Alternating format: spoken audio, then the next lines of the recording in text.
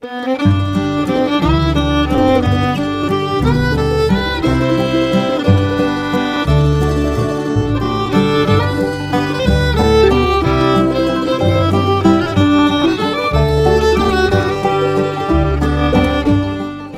Hump Day, Oregon! I'm Finn J.D. John, FJ at OffbeatOregon.com, and this is the Daily Offbeat Oregon History Podcast.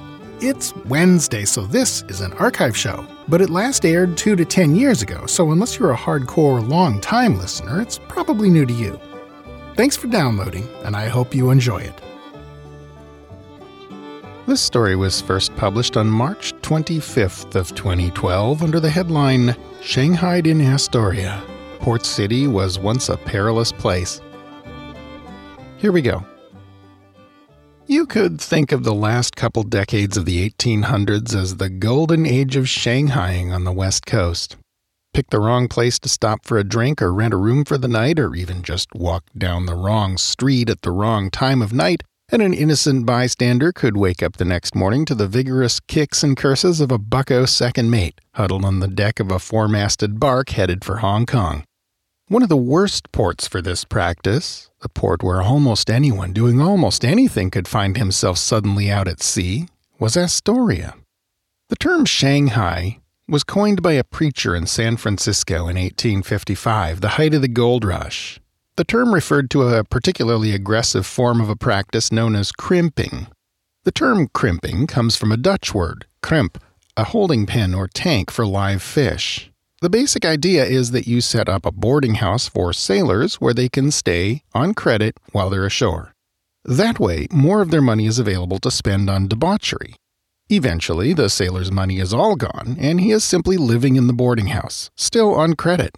He repays that credit by shipping out when the boarding house operator gets an order from a ship captain who needs a crew member.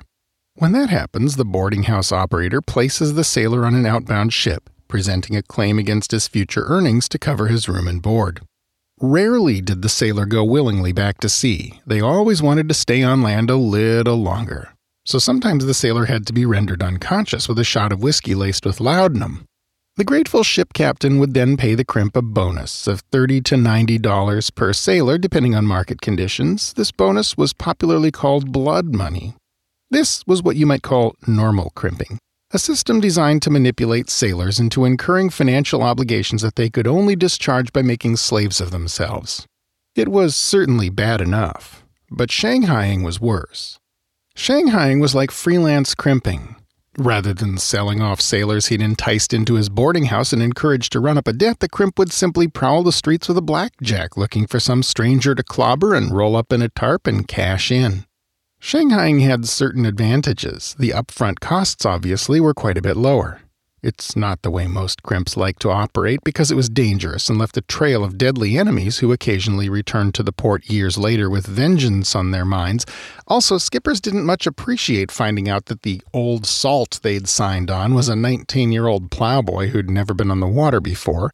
But at times there weren't very many professional sailors in town, and desperate ship captains would start raising the blood money bonuses they offered. The higher these bonuses got, the more tempted crimps were to fill their pockets with knockout drops and go out looking for someone to drink with, and, subsequently, Shanghai. Astoria in particular seems to have presented the crimps with this sort of dilemma frequently, to the point that they resorted to some desperate measures to try and get crew members. Historian Martha McCowan recounts the experiences of one newcomer to Astoria, Mont Hawthorne, who came to the city in early 1880s and took a job cutting timber. Hawthorne was immediately warned by a neighbor to be on his guard. It seemed another neighbor had been kidnapped in the middle of the night out of his own cabin and hauled down to the waterfront and shipped out on a windjammer. Accordingly, Hawthorne took to lugging a rifle and a shotgun with him at all times when he was in the woods. He also packed a revolver on his hip when he had to go to town. Then one night he was awakened by a huge racket at the door of his cabin. Someone was trying to force it open. Hawthorne bellowed a warning, which was ignored, so he put 7 rifle bullets through the door. After that he heard a great crashing through the brush. Audible, it seems, even over the ringing in his ears from having laid down a curtain of fire in a closed cabin with a rifle, as the crimps beat a hasty and panicky retreat. They never bothered him after that, or so the story goes. However, a couple of them did make an attempt on the town's Methodist minister, George Grannis. According to author Richard Dillon, Grannis went one Sunday to ring the bells in his church. On his way down the stairs, someone suddenly stepped up behind him and threw an overcoat over his head while another pinned his arms to his chest. The would-be Shanghaiers surely thought this would be a dawdle. How hard could it possibly be to kidnap a preacher? Clergymen are the turn-the-other-cheek people, soft of voice and tender of foot. After all, who ever heard of a trained, successful prize fighter deciding to quit the ring and become a Methodist minister? Preposterous, right? Grannis kicked out at the place in space, which he was pretty sure contained one of his assailants, and was rewarded with the feel of a solid hit. The other one then lost his grip enough for Grannis to get a nice, productive headbutt in. The three of them tumbled down the stairs to the bottom, and when they got there, Grannis was on his feet and moving like a pro. A few violent, painful seconds later, his assailants decided they'd bitten off more than they could chew and ran for it.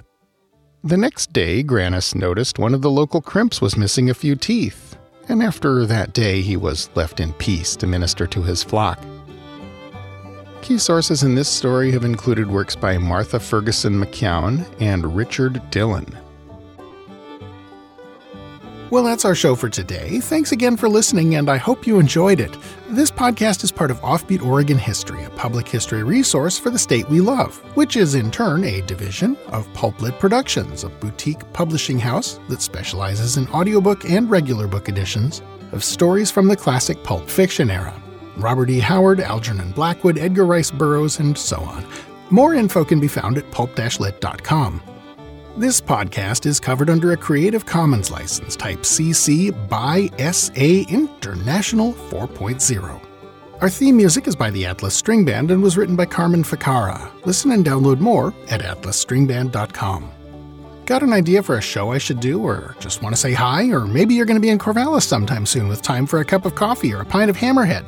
Drop me a line at fj@offbeatoregon.com. Fresh episodes of Offbeat Oregon History come your way at around 6 a.m. every weekday morning. So if you're looking for the next one, you haven't long to wait. Till then, go fill up the rest of the day with good stuff. Bye now.